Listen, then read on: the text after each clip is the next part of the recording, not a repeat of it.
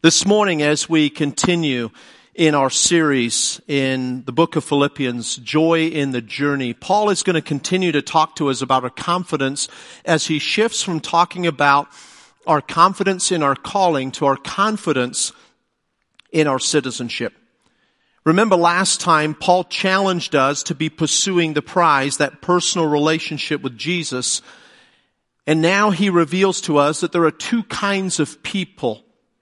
Those who are not just for Jesus Christ, but those that are following Jesus Christ. And the second group are those who are living in opposition to the Lord. You see, they're both pursuing. One is pursuing a personal relationship with Jesus. The other is pursuing the persecution of Jesus. Vastly different things that they are pursuing.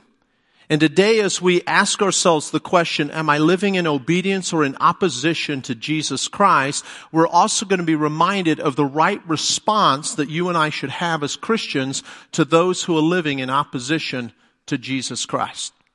Turn with me in your Bibles to Philippians chapter 3, starting in verse 17. Philippians 3:17. Dear brothers and sisters, pattern your lives after mine and learn from those who follow our example.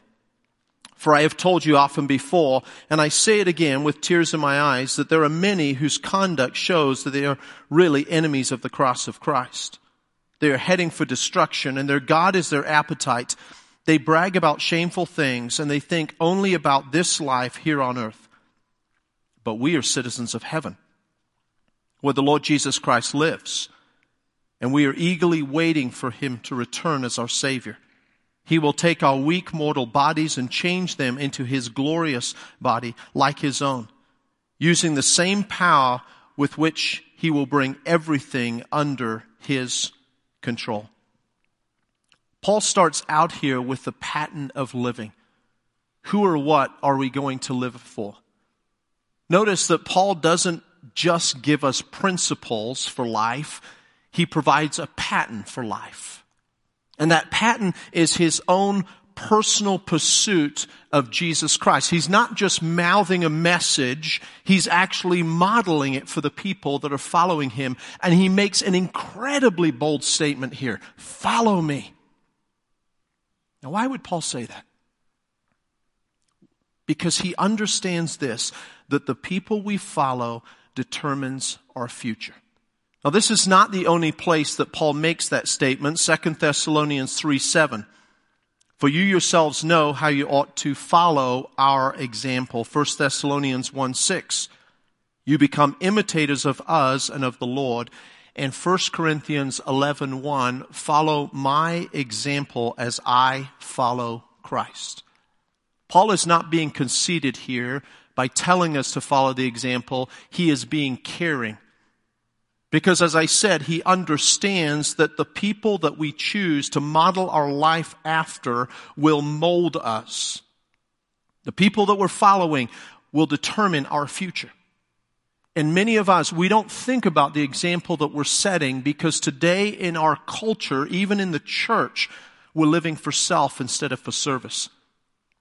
If you and I were living lives to really serve not just Jesus, but the body of Christ, we would be asking ourselves the question, if I do these things, if I live this kind of a lifestyle, what will I be modeling for the people that are following me? And one of the questions that we need to start asking ourselves today is this. What model am I setting? What message am I sending? You see, Paul reveals here the reason that we are following these examples. Notice he says we're not just looking to them, we are learning from them. And I think every teacher would agree that there's a huge difference between people that are looking and people that are learning, right? Because something that is true about people that are learning, they're not just looking to that example, they're actually listening to that example and they're living out what they learn. And I think many of us today, we're looking to examples, but we're not really learning from those examples. So something that is true for every one of us is that we are both following an example and setting an example. We are both followers and we have a following. whether we recognize that we have a following or not. Now today, we're really into followings, right? How many friends have I got on Facebook? Maybe you got a blog. How many people are following that? How many people are following my tweets? We care a lot about people following us, but do we care about what they're following, the message and what we're modeling for them? And so I want to start first with, who are you following? Who are you patterning your life after? Is it the party crowd, or is it the people who are really pursuing the prize that we talked about last week? Are you following the faithful or the foolish? If you want to be a faithful person and not a foolish person, then you need to stop following fools. The old statement is so true. Show me your friends and I will show you your future, right? Because those are the people that you're listening to that message and they are molding and modeling you. Secondly, what example are you setting? How many of you right now in your walk with Jesus would be comfortable saying to somebody else, follow me as I follow Christ? Some of us, we've been Christians 10, 20 years.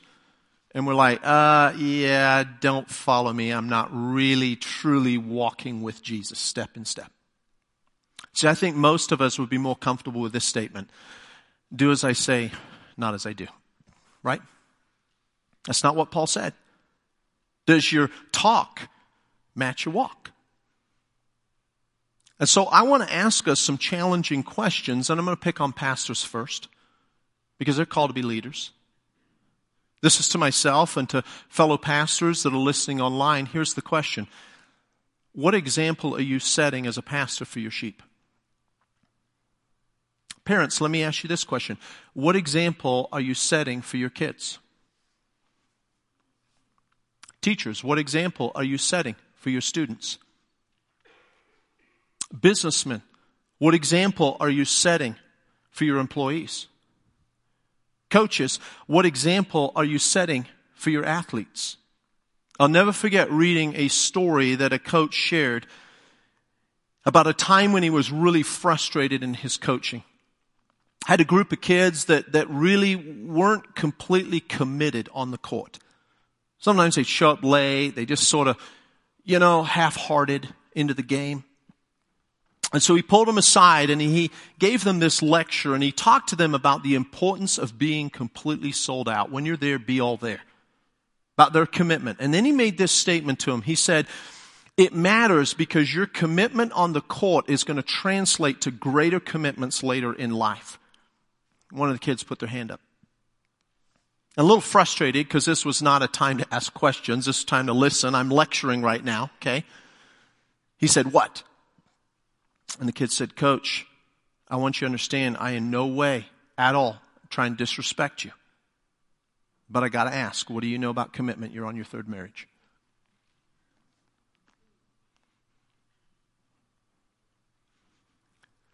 Here's the challenge. What are we modeling? Because here's the reality to life. We can be really committed to the game and not really committed to God. We can be committed to something that our society holds up as incredibly valuable, sports. Totally sold out for sports, but not for my spouse. And what are we modeling to our kids? We're modeling that things that really don't matter in life are the most important thing to me, and the things that are of the most value are the things that I don't cherish. We can compromise our convictions very quickly. To be very committed to things that really, in the big scheme of life, don't really matter. How many athletes have made the statement over the years, I don't want to be an example. I don't want to be a role model. I just want to live my life the way I want to live my life, and I know that the way I want to live my lifestyle is a bad role model, and so here's what they say, don't follow me. But people still follow them. And many of you right now, you wouldn't consider yourself somebody that people would maybe be following. But you realize a lot of the people that are looking to us will never know. As Christians, we live in glass houses and people look right in. They know our profession. And the challenging question is, does our conduct match our confession? Because they're looking to us, and sometimes we don't even realize that. And it's so true in parenting.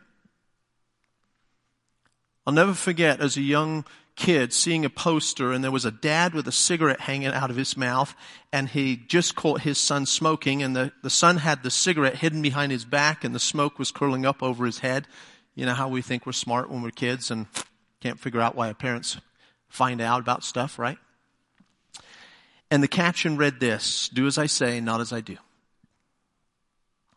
Is that what we're modeling in the church today? Or like Paul, are we saying, follow me as I follow Christ? Only follow me if I'm following Christ. And I want to challenge you. Are the people that you're modeling your life after really passionately following Jesus Christ? Are they sold out for the Savior? I think if we want to change the culture in the church and we want to change the next generation, then we have to model the message and stop just mouthing the message. Second point that Paul makes here is the problem. And the problem is a really huge problem. It is people that are serving self and not the Savior, and therefore they have become slaves of Satan. And there's a huge amount of debate here as to who are these people that Paul says are enemies of the cross of Jesus Christ. One thing is absolutely clear, and that is his appraisal of them, his assessment of them is absolutely disastrous because their destiny is destruction. Paul is saying here, these are not the kind of people that you want to follow. And before we talk about their characteristics and the characteristics of those that we don't want to follow, we have to answer the question, how do we respond rightly to enemies of the cross? Do you notice here that Paul doesn't just share the truth? He shares the truth in tears. He is absolutely brokenhearted over those who are opposed to the cause of Jesus Christ. Let me ask you this question. When was the last time you wept for the wickedness in our community and in our world? When was the last time you were sorrowful over a society, especially in our country, that is turning more and more away from the Savior and turning more and more to Satan? When was the last time you prayed for people who are adamantly opposed to Christianity? You see, what happens for most of us is we just get mad. And there are a lot of us today, we are watching Fox News. I was talking to Michael Francis that was here. He says, I had to quit watching. I just started getting angrier and angrier, and there are many of us today that are watching Fox News, we're watching CNN, we're listening more to the media than we are to the Master, and what's happening is we're just becoming angrier and angrier. And it breaks my heart to watch Christians become militant. Because here's what's happening. We have lost our compassion for the lost. We are becoming calloused for the lost. And if we're not careful, we will respond to the enemies of the cross the same way that the enemies of the cross respond to Jesus Christ, which is hurt and hate. And I'm watching a lot of hate and a lot of hurt coming out of the church. Not necessarily here, but the church in the United States. Now you need to understand why that's happening. Because we are basing our walk today on fear instead of faith. And many Christians today are putting fear to their feet, not faith. Anger is a protest. The reason your kids throw a temper tantrum when they can't get some candy, they want sugar, they didn't get their way, and they're getting angry because anger is a protest. How many of us today are protesting and how many of us today are praying? You see, most of us today, we're protesting out of fear instead of praying because of our faith. Can I remind you, the Apostle Paul, who's talking about the enemies of the cross, was an enemy of the cross. Can I remind you that before you were saved, you were an enemy of the cross of Jesus Christ. You were opposed to the work of Christ. You see, here's the reality. Paul on the road to Damascus got saved. And there are some people in your life, as you think about them, that you've written them off. You think God can't save that person. Let me ask you, how many people in the church at Paul's, before his conversion, when he was Saul, how many people in the church do you think were protesting his persecution, and how many were praying for his salvation? That's a haunting question. I know what my flesh would want to do with a person like Paul that wanted to drag off men and women, followers of Jesus Christ, and put them in jail and orphan children. I know what my flesh would want to do. But the question is, am I living by the flesh or am I living by faith? And would my faith choose to pray when I want to protest? Would I be on my knees crying out for Jesus Christ to save someone like Saul? And I think many of us today have forgotten that Saul was an enemy of the cross. But you realize that even after Saul got saved, there were those in the church that wanted to have nothing to do with him because of fear. But there was a man that walked by faith named Barnabas, son of encouragement. And Barnabas chose to fight for Paul instead of fighting against Paul. And I want to ask you, where are you putting your energy in today? How much energy are you putting into protesting and posting on Facebook? And how much time and energy are you putting on praying to God the Father?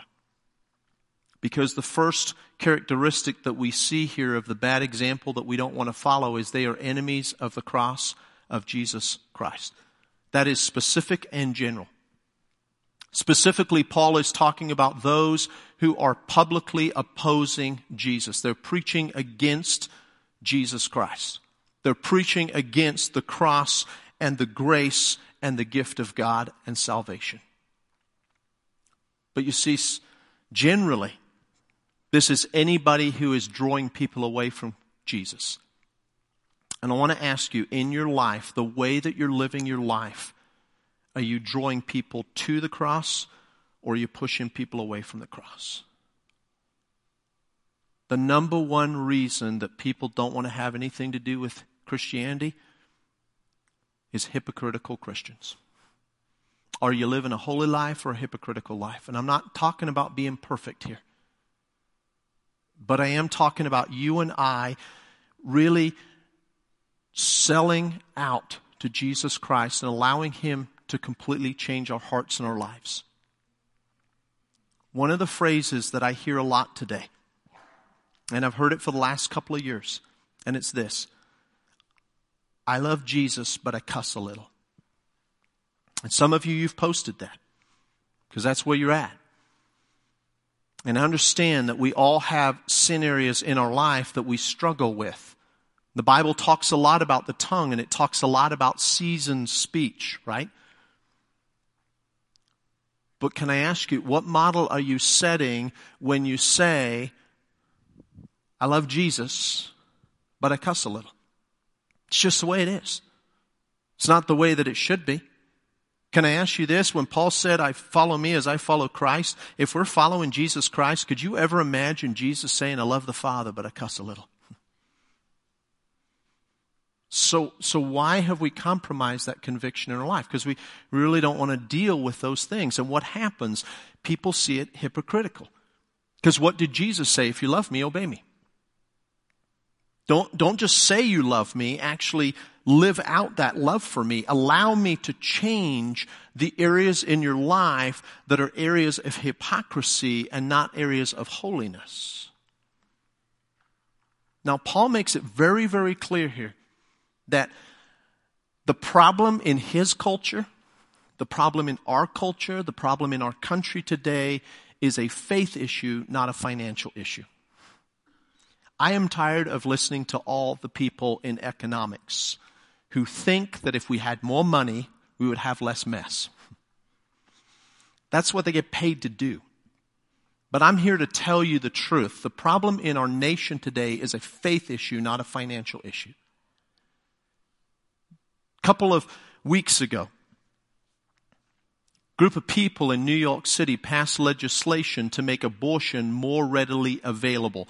Like our country needs more death, especially death of our children, right?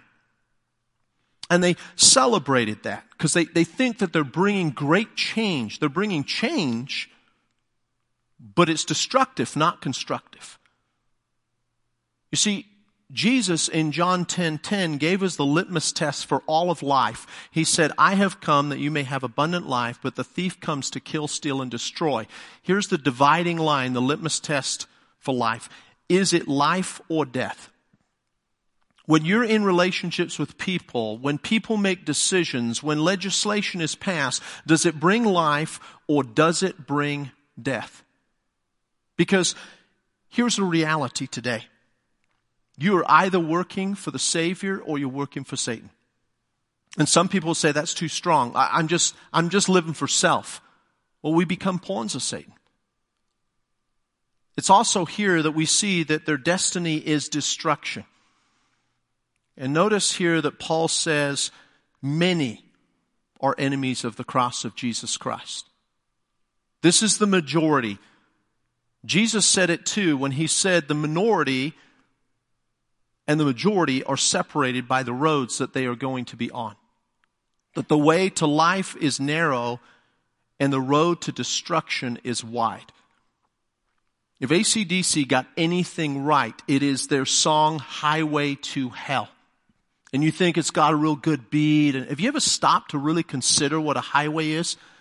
When was the last time you were broken over the masses that are going to hell? Because of a rejection of Jesus Christ. And that destruction is a final destruction, but it's a destruction that starts every time that they sow their life towards sin. Because sin always brings death, and we see these destructive death things throughout their life. Death of relationships, whether that's their wife, their kids, whether that's a husband. We see all these different things that lead up to this final decision that I'm going to reject Jesus Christ. And here's what you need to understand. Your decision for or against Jesus Christ, that decision will determine your destination, heaven or hell. But are you broken over that?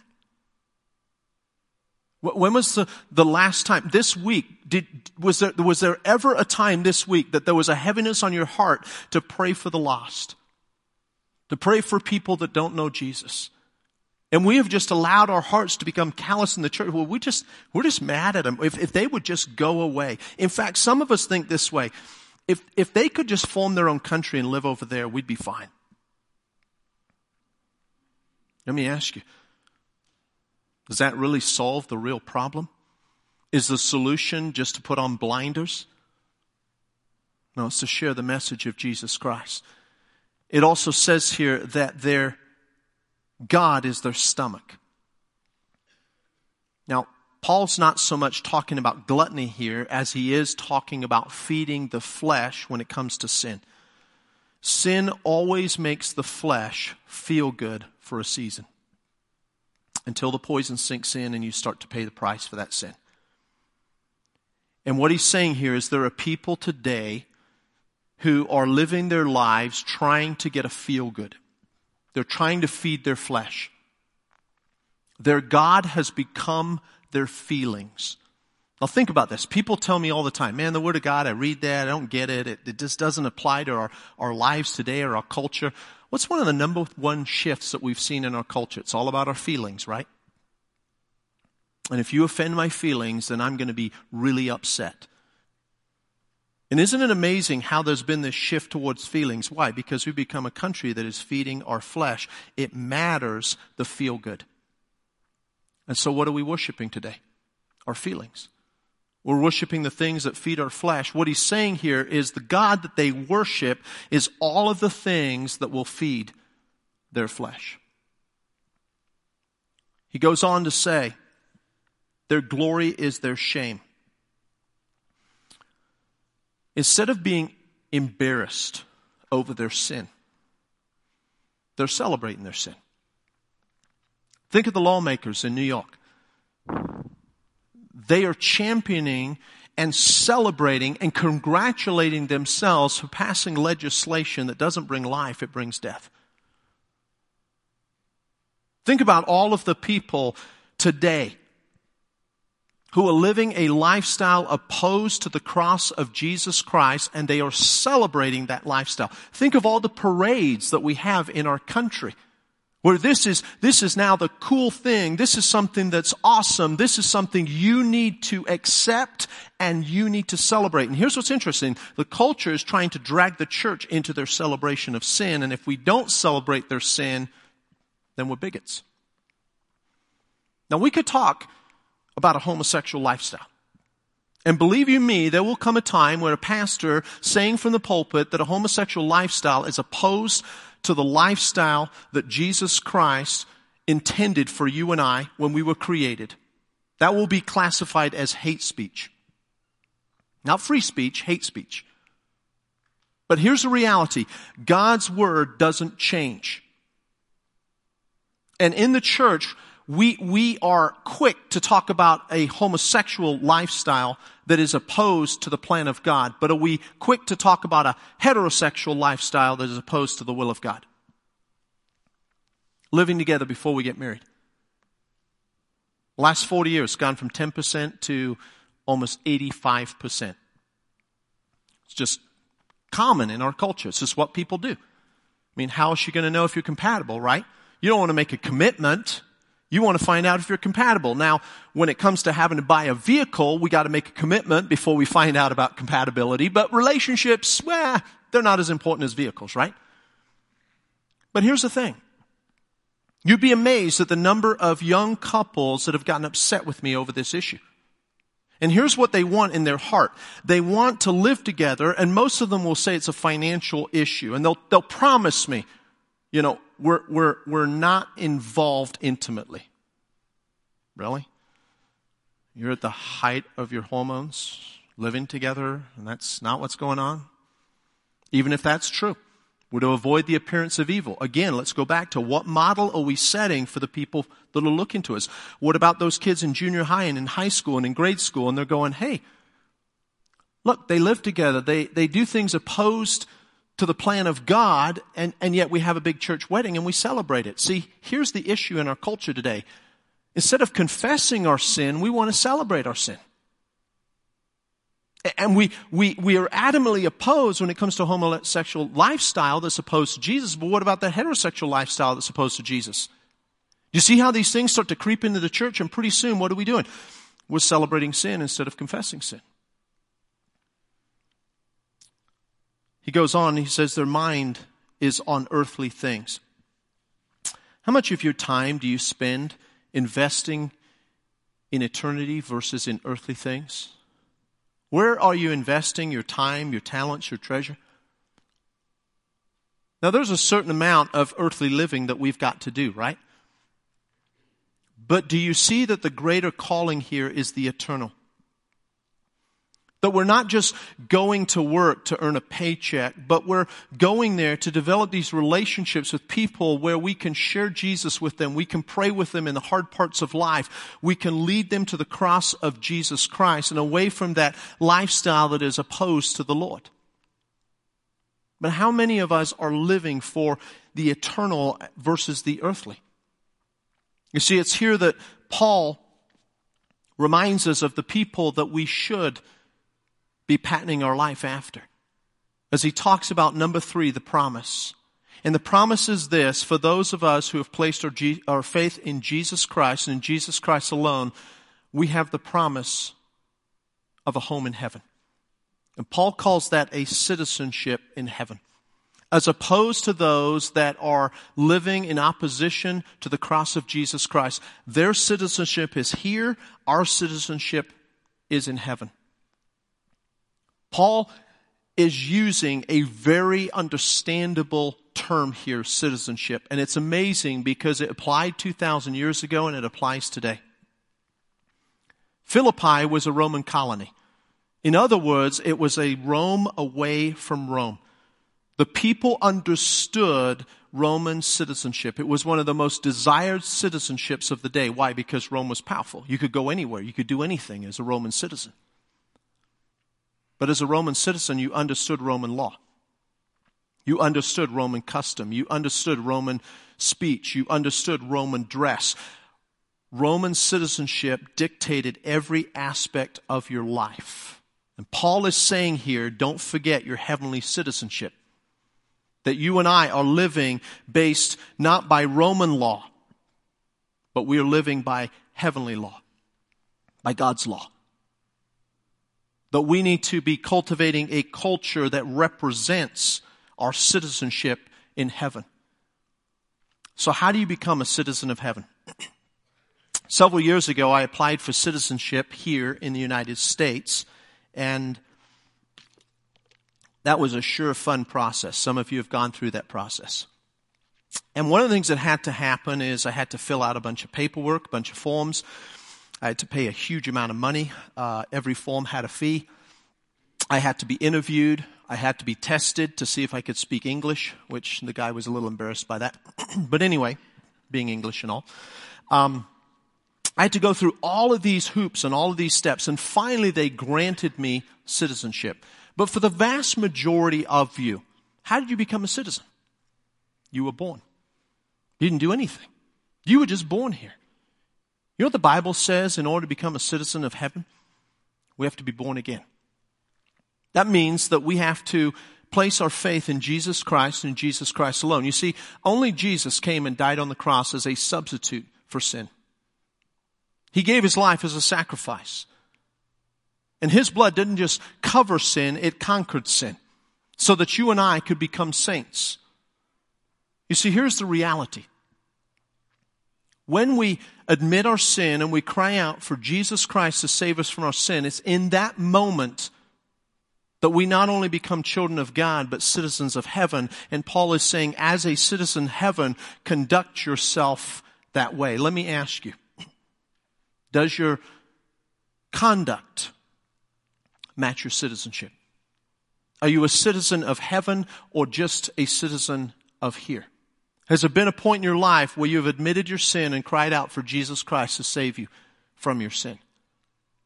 You see, the reality is this: if you've been born twice, you'll die once. If you've only been born once, you will die twice.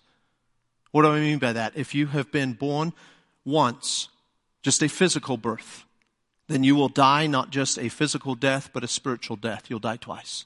But if you've been born twice, born once physically and second, born spiritually, born again as a new creation in Jesus Christ, then you will only die once, a physical death. You see,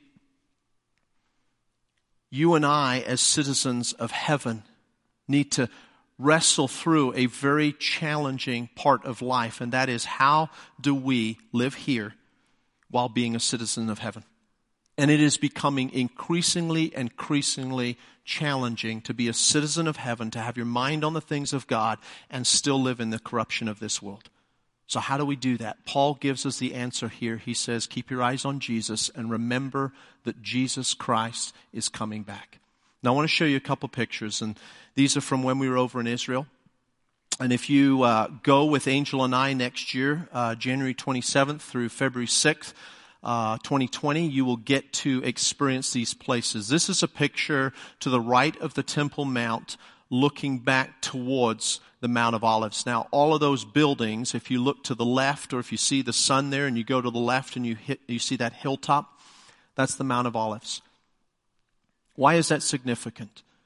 Because after Jesus was raised from the dead, he did life with his disciples, they sung a hymn, they went out to the Mount of Olives, and he ascended into heaven. Do you realize that long before Arnold said, "I'll be back," Jesus said, "I'll be back"? And I want you to hear it in that voice, okay? Because here's the reality. This is not dread for us as believers. This is a delight. Can I ask you this question? Did you think one time this week about the return of Jesus Christ? Was there some time in the last month? What about this year so far?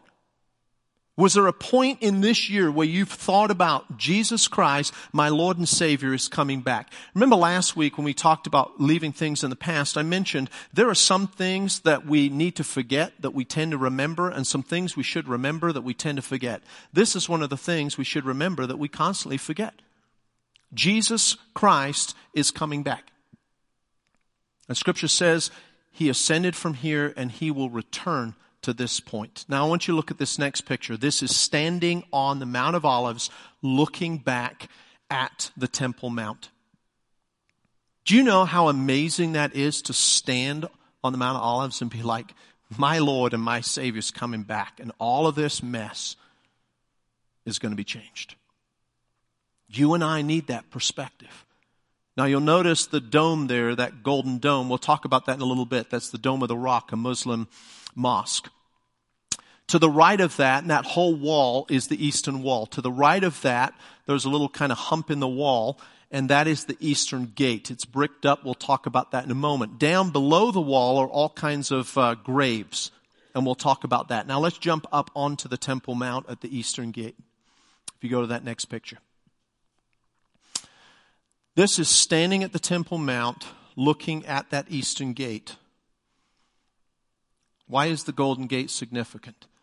This is the gate that was opened up, and it leads right up to the temple. It's positioned in such a way that the light would come in the morning, and they would open up the temple, and that light would come, and it would start to warm up. The sun would warm up the temple. Scripture tells us that Jesus Christ is coming back. The light of the world will come back through this gate.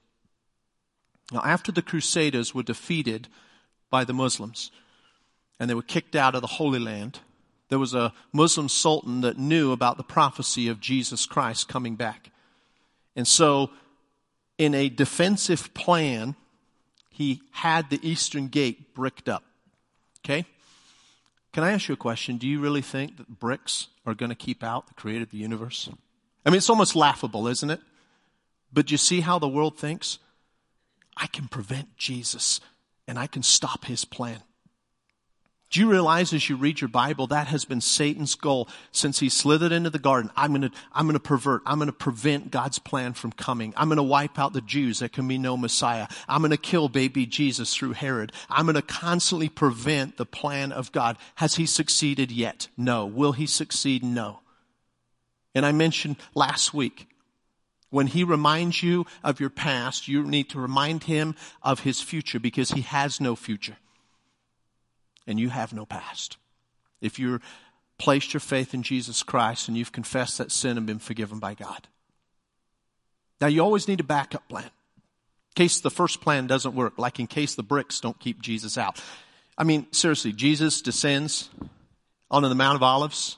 Oh, they bricked it up like he doesn't already know about it, right? I bet they're laughing about it still. This happened hundreds of years ago. But here's the backup plan. Because a Jew cannot walk across graves, they buried all of their dead outside the wall. Let me ask you, do you think that's going to prevent Jesus from coming back? Isn't it amazing how today in our country we've got all these people that are trying to prevent the plan of God? And they think they're succeeding. But the truth is they will fail. You see, this Temple Mount is absolutely significant, and here's why. Do you remember when Abraham went in obedience to sacrifice his son Isaac? Mount Moriah? Right here. And what did God do? God provided a substitute sacrifice, right? This is where Solomon built the first temple that was destroyed by the Babylonians. This is where the second temple was built that was later destroyed by the Romans.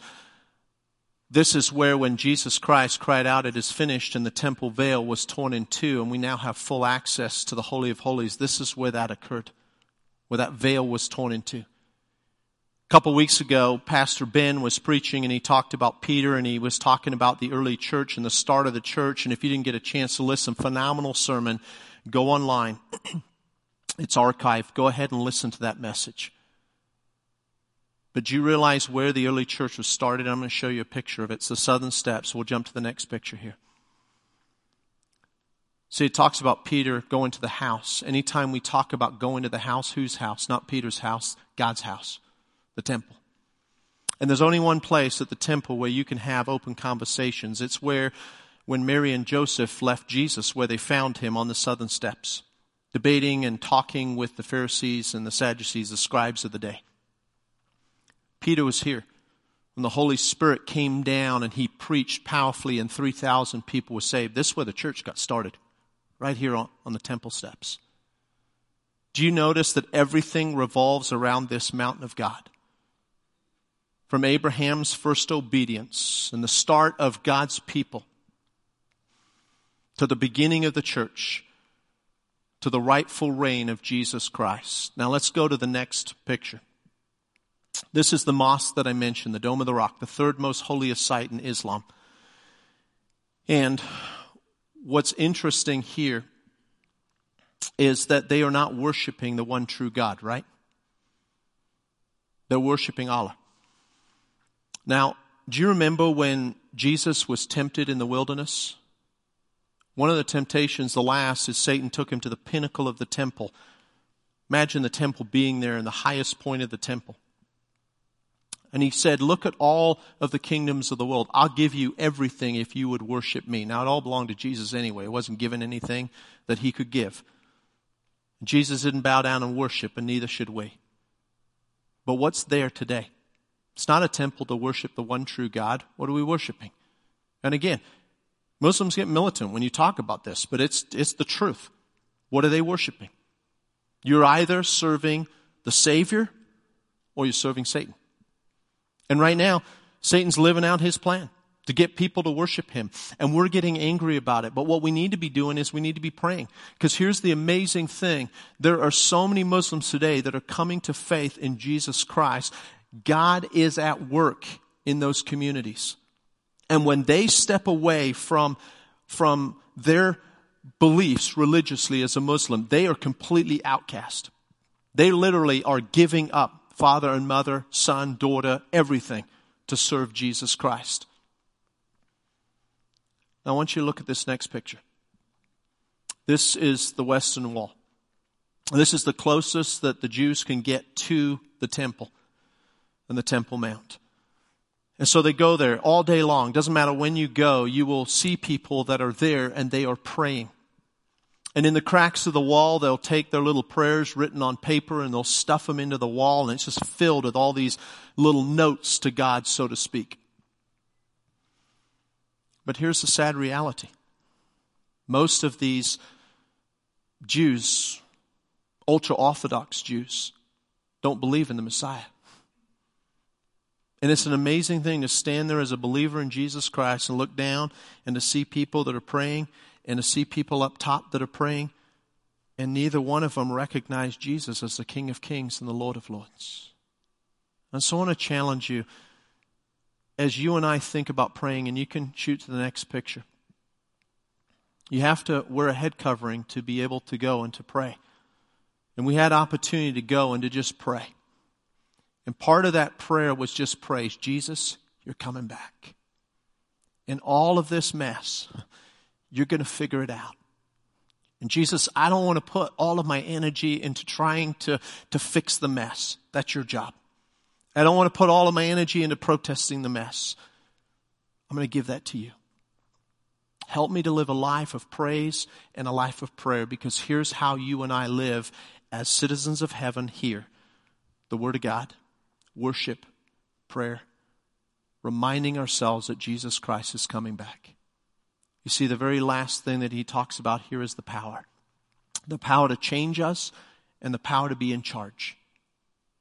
And it's an amazing change that he talks about, the resurrection of the dead, that these bodies that are so susceptible to sin, that are so susceptible to disease, decay, and death, will be raised incorruptible. That's an amazing, amazing thought. In the twinkling of an eye, we will be changed if we have placed our faith in Jesus Christ.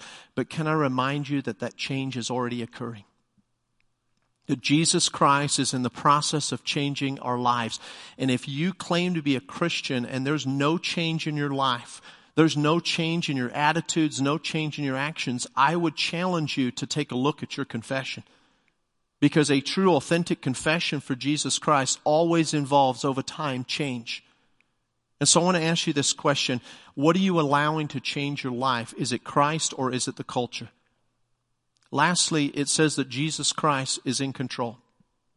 And some days it doesn't feel like Jesus is in control. But can I remind you, when Jesus walked on earth, he walked on water. We got to go out on the Sea of Galilee on a boat. And just for a moment, just imagining Jesus just walking towards his disciples. Can you imagine that? See, Jesus Christ was in charge of the elements that he had created. Jesus Christ cast out demons. He was in charge and still is in charge over spiritual things. Jesus Christ healed people. There were so many places we went. It was like, oh, this is where the guy was healed of lame. This was the blind man. This was this. Jesus healed people. He had control over disease and sickness. Jesus Christ was raised to life. He has the power over death.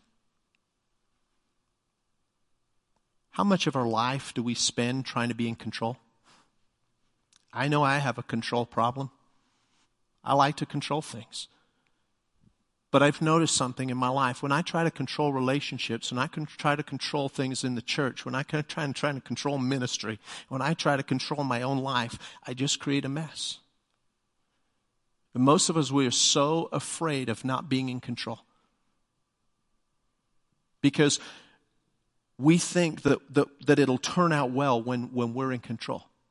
But here's the reality. Jesus Christ is in control. The question is, have you given him control of your life? Or are you still wrestling with Christ, trying to control everything? Because, church, here's the challenge for us. Who are we really following today? And what example are we setting for the people that are following us? Let's pray. Father, thank you for this time together. Thank you for how you challenge our hearts and you encourage us. I thank you for the reminder today we need this. Jesus is coming back. And Jesus Christ, the King of Kings and the Lord of Lords, is fully and firmly in control, even when it doesn't look like it. So, Father, help us to live with that hope, with our eyes fixed on heaven. Help us to represent ourselves as citizens of heaven, not just citizens here. For we pray these things in your name. Amen. Let's be dismissed.